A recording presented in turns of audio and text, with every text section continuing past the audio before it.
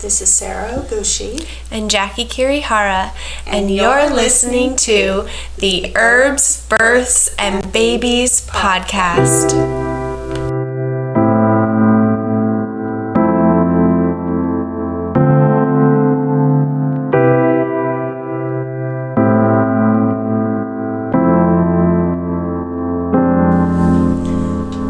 Today we're going to talk about the home of home birth and how to think about whether your home is a good place to give birth. Yeah, and I think there's a lot of misconceptions about what exactly your home needs to be, or if you need to own your home, or requirements for a home birth, which is so, it's funny now thinking about it, but I was definitely in that place before I even knew what home birth was, or even when you asked me to be a home birth student, I was trying to picture exactly how I would do it, because at that point I was living in a studio apartment downtown Portland. I think I was on the 6th floor, corner unit in, a busy area, and I was like, I have neighbors. I have people above me and below me. I don't own my space. I only have, 700 square feet, and it's a studio. So how exactly is a birth going to happen in that space? And it did, and it was great. It actually was very amazing. It was lovely. The windows were really great. So, I always like to point out that if you have a hospital birth, or if you give birth at a birth center, you have a room with a bathroom, and that's it. You don't have, I guess in birth centers there's often sort of a kitchenette area maybe that's shared, but in general you don't have your own kitchen and your own refrigerator with your favorite food. You don't have your bed with your mattress and bedding that is most comfortable to you. You don't have, in general, it's your home. I think the most important question is, are you comfortable in your home? And if you're comfortable in your home, it can be a perfect place to give birth. Whether that means that you live in an apartment, a rental home, you own your home, you have roommates, or if you live in this huge, gigantic complex, if you feel safe and comfortable in your space, that's the most important piece. Yeah. And so we do a lot of water births. We do those with inflatable birth tubs. Basically, hot water is good, but I've literally attended a birth in a tiny home that was quite tiny, but it was a water birth. We still set and up you the still birth fit a tub. We fit a tub in there. They actually had on-demand hot water heater, which is like primo for water births. Otherwise, we often are literally boiling water like they do in the movies.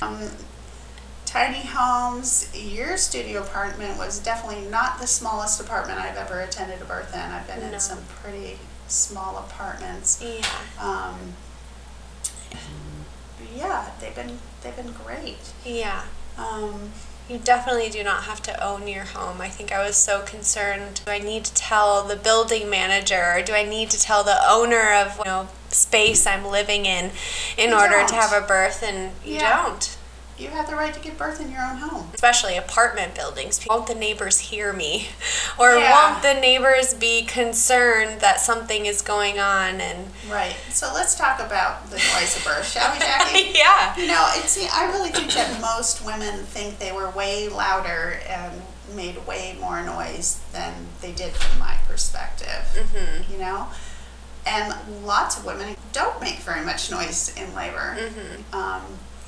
And even when women are loud, I know I've been to births where women were fairly loud. One I'm thinking of especially was like this summer in a little like U-shaped complex, and she was pretty loud, and the windows were open because it was summer. And the next day we were packing up and leaving, and there was neighbors leaving, and I think I asked someone, and I said something about, we had a birth, did you hear? And they hadn't heard anything. I think a lot of the concern about noise comes from these artificial birth scenarios that come up on TV shows or in movies where women are in the middle of labor screaming or yelling at whoever's in the room, or making loud screaming noises while they're having contractions or even pushing. And I for the most part, in the births that I've attended, that's not very common. That's right. And a lot of the vocalizing, there's really a difference between like screaming and freaking out noises and just vocalizing working hard noises, which is usually the noise that women are making when they're working hard, other birthing people. And it's not alarming. I mean, I've heard of people calling the police because of somebody screaming in labor, but I personally, at 800 births, have never seen that. In 23 years. Knock on wood, I have not had that happen. I've not had like neighbors complain. I mean, I do tend to tell people who live in complexes to maybe give a heads up to their closest neighbors.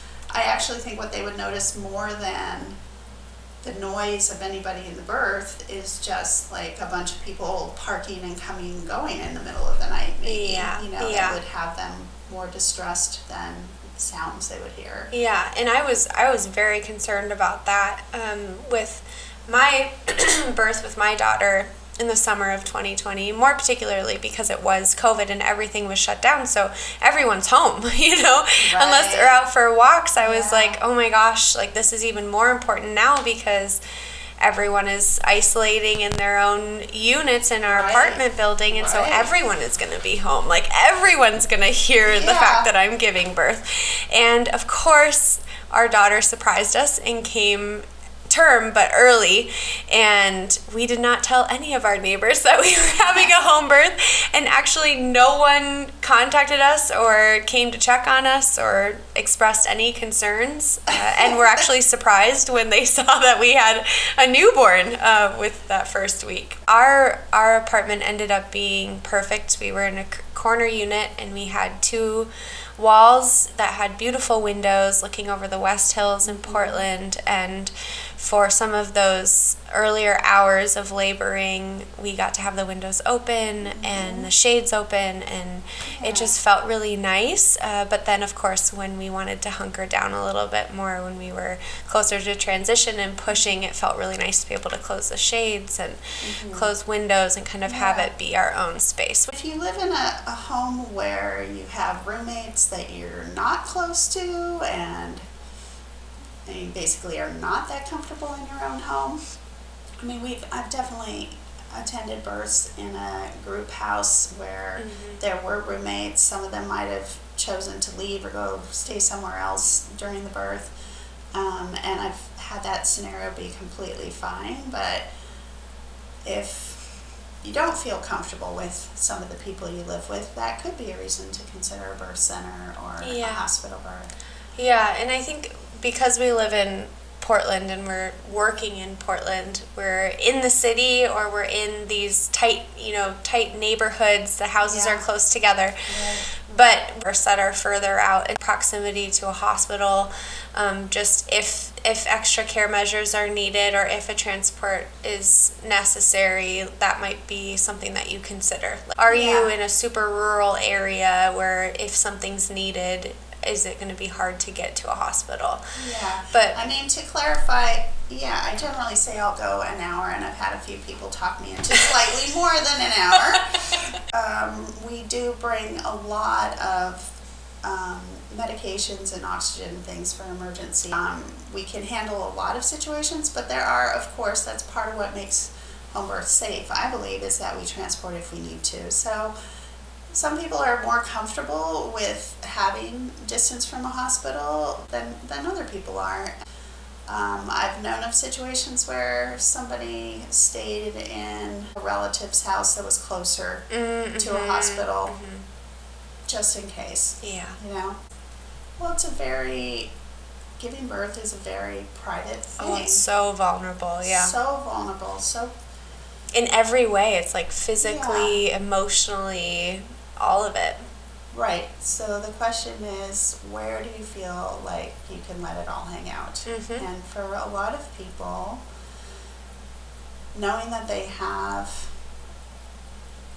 guides along the way, which is what I'd like to think of midwives as being, that are nearby if things are going wrong, but where they can let their birth unfold in its own time. You don't have to worry about getting in the car. That is really a big thing if you're planning a hospital birth center birth, is that you don't want to go too soon, but you don't want to go too late, and doing contractions in the car is not comfortable. Most of the time when we transport, it is not urgent. It's just sort of a super long birth that's been going on, and we drive in regular cars at regular speeds, but occasionally we do call an ambulance. But for a lot of people, not having to worry about the car, not having to worry about needing to interact with people they don't know, they're in that vulnerable place, and then they have people coming in and out that they don't know, or there's shift changes, and then you might not have the provider that you would like. All of those things also play into kind of some discomfort with having, an in-hospital setting. Right. So when you're having a home birth, there's often a lot of early labor where you're having contractions, but they're not that strong, and I think it's easier when you're at home to sleep when you can and eat whatever you want and stay hydrated, go for a walk in your neighborhood, and it's really your midwife's job to decide when they're going to come, or they may come and check in and then leave again. If you do live in a studio apartment downtown, or if you live in a complex that has limited guest parking, or if you live in the Alphabet District, Northwest Portland, parking is very tricky to come across. So in those scenarios, sometimes people move their cars so we can park in their designated spot. The most important piece of that parking is just to allow for you to pull up your car and unload all of the equipment, because that's not something that we can just carry 4 blocks and then up into whatever house or especially because I'm carrying all the emergency stuff, but also like hoses and birth tub stuff. And sometimes I'll drive up to an unloading zone or near the elevator, dump everything out, and then go, ideally somebody is there. Yeah. And then go park the car. And then now with like those parking apps, like you can fill meters, having births in the city, so you can use these parking apps to fill our meters instead of having to run out and move our car or actually put physical money into a meter. But so the point is, your home is enough for a lovely home birth, almost always.